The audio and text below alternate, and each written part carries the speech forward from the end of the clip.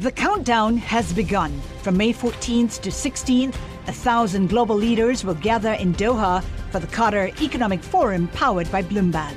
Join heads of state, influential ministers, and leading CEOs to make new connections, gain unique insights, and uncover valuable opportunities in one of the world's most rapidly rising regions.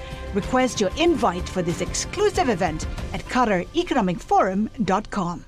My name is Kevin Cirilli, and I am the chief Washington correspondent for Bloomberg Television and for Bloomberg Radio. We begin tonight with the big story, which is the Senate is now taking up the $1.9 trillion stimulus bill. And during an Oval Office press briefing on infrastructure today, President Biden took questions on the pandemic relief package that was passed by the House and is now in the Senate. Here's the sound on that from President Biden. We have a number of meetings with Republicans on the coronavirus bill and House, Senate, a combination of both. So we're keeping everybody informed. Back in the Senate, Senator Chuck Schumer, the top Democrat in the Senate, said that the clock is ticking on Congress to pass a new COVID relief bill before the extended federal unemployment benefits expire later this month. Here's what Senator Schumer had to say. No matter how long it takes, the Senate is going to stay in session to finish the bill this week. The American people deserve nothing less. The American people support the plan, including a clear majority of Democrats, independents, Republicans. It seems the only group that opposes the bill are Republicans here in Washington. I'm incredibly grateful to welcome our first guest to tonight's program. It's his first time appearing on this platform, and I hope it will not be the last. He is someone who has had a long career, both in the private sector and private equity, and then serving the country as the United States ambassador to Japan. And now he is a senator from Tennessee. His name is Bill Hagerty. Senator, thank you for joining us. You are a Republican from Tennessee. You're a member of the Banking Committee. Let's start with the stimulus. Is this an effective use of taxpayer dollars? Kevin, it's great to be on with you today and great to be with your listeners. If you just think about it, there's already been a $4 trillion bipartisan commitment of funds for stimulus and to combat the pandemic. $1 trillion of that's not even spent. That's how hard it is to spend this kind of money. Yet the Democrats want to come and load another $1.9 trillion onto the backs of our children and grandchildren here. This is going to increase debt per capita in America by a significant amount. It's already increased by $10,000 per person just in the past year. We've got, again, $1 trillion of unallocated funds that haven't been spent. We're talking about adding another $2 trillion to that. I think what will happen is the same thing that happened back in 2008, 2009, when the Obama stimulus program came into place. We had the most sluggish recovery that we've ever seen.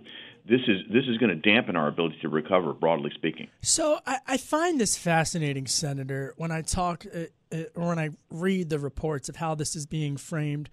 It's not that Republicans want to spend $0 here. What I hear based on my reporting is that people like yourselves would just like to see it more targeted. And so how much money do you think is actually effective in terms of what we need right now in terms of stimulus? Kevin, you're exactly right. It should be targeted and it should be temporary. Look, this pandemic was given to us courtesy of China. This isn't the fault of anybody that suffered from the disease or certainly any one of the businesses that had to be shut down. But some governors went far beyond what they needed to do in terms of the economic shutdown. This is meant to be a bridge for those businesses and for those employees. This isn't meant to be something that allows the Democrats to come in and put through all their pet projects.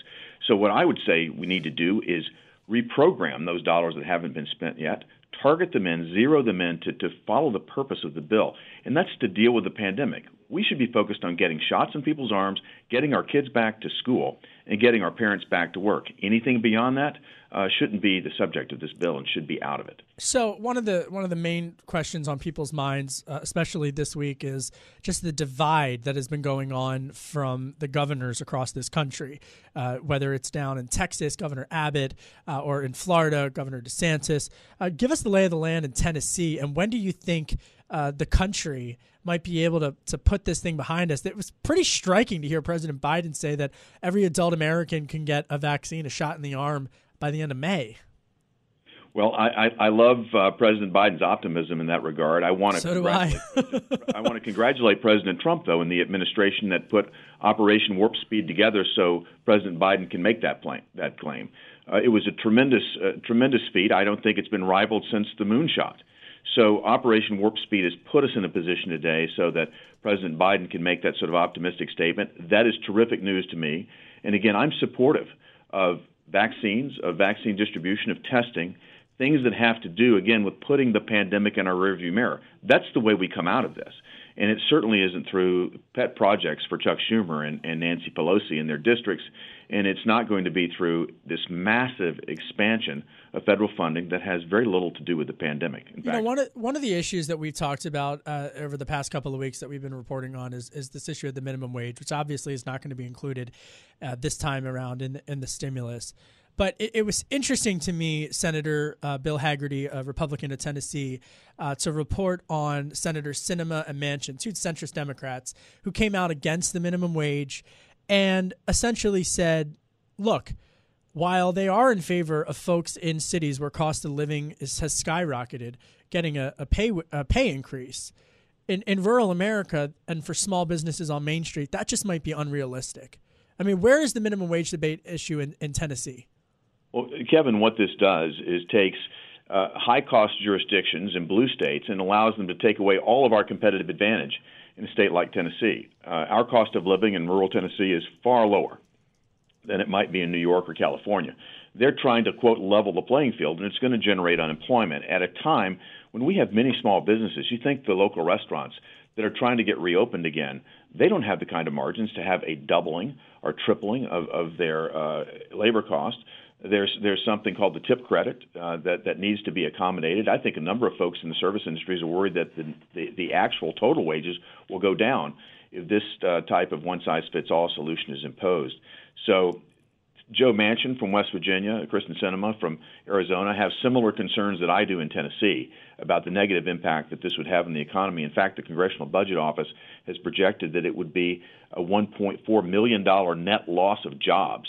I'm sorry, 1.4 million net loss of jobs, not dollars. These are human beings' jobs that will be lost as a result of this. You know, I'm going to rip up the script here to quote my friend Tom Keene, my mentor here at Bloomberg, because I got to be candid, and this isn't a reporting question, but it's I'm going to say the question that I get most from my friends, which is from your perspective, Senator Bill Hagerty, where is the organization and I guess what is informing some of these elected officials' rulemaking process for what percentage of folks can go into a restaurant, whether or not a gym can go open, whether or not a school or a nursing home or in this case a preschool, for example.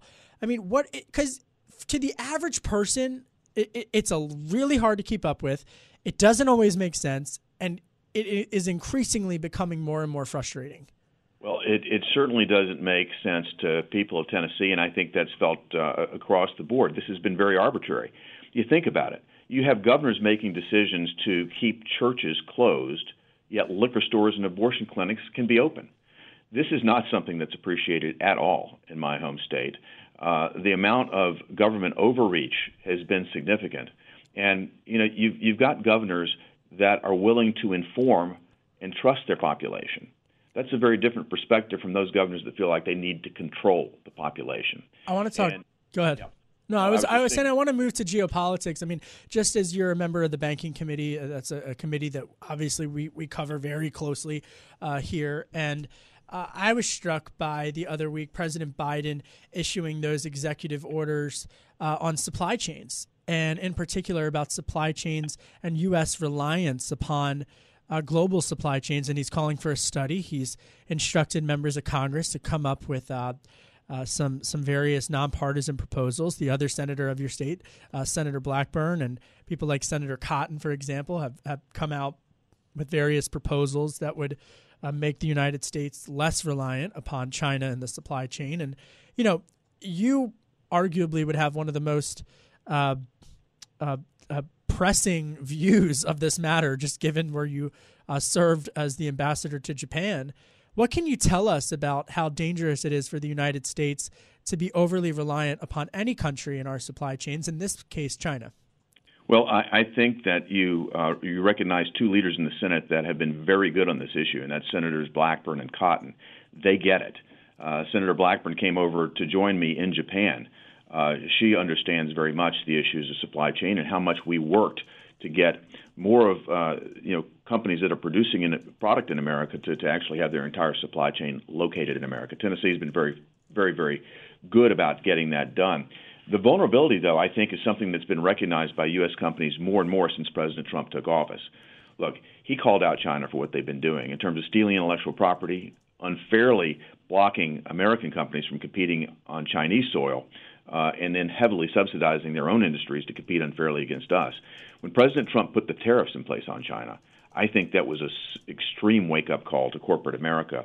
And when I served as U.S. ambassador to Japan, there were many companies that realized very quickly that they needed to end their reliance on China, and they were doing everything they could to come back to America. What's the formula for that, though? We've got to make America the most attractive place in the world to invest capital.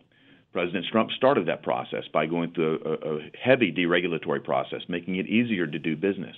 And then with the 2017 Tax Act, he took America from having the highest corporate tax rate in the world at 35% and brought that tax rate down to something that was far more competitive at 21%. That began a process of America's economy taking off. We brought back 500,000 new manufacturing jobs during that period up till now. I'm worried it's going to go the wrong way. But especially Senator Bill Hagerty, I mean, this is a week when Senator Elizabeth Warren was on this program and said that there needs to be a wealth tax. So, I mean, so how do you fight for that type of deregulatory policy when literally in the same week you've got Senator Warren proposing that ultramillionaires should be taxed more on their income?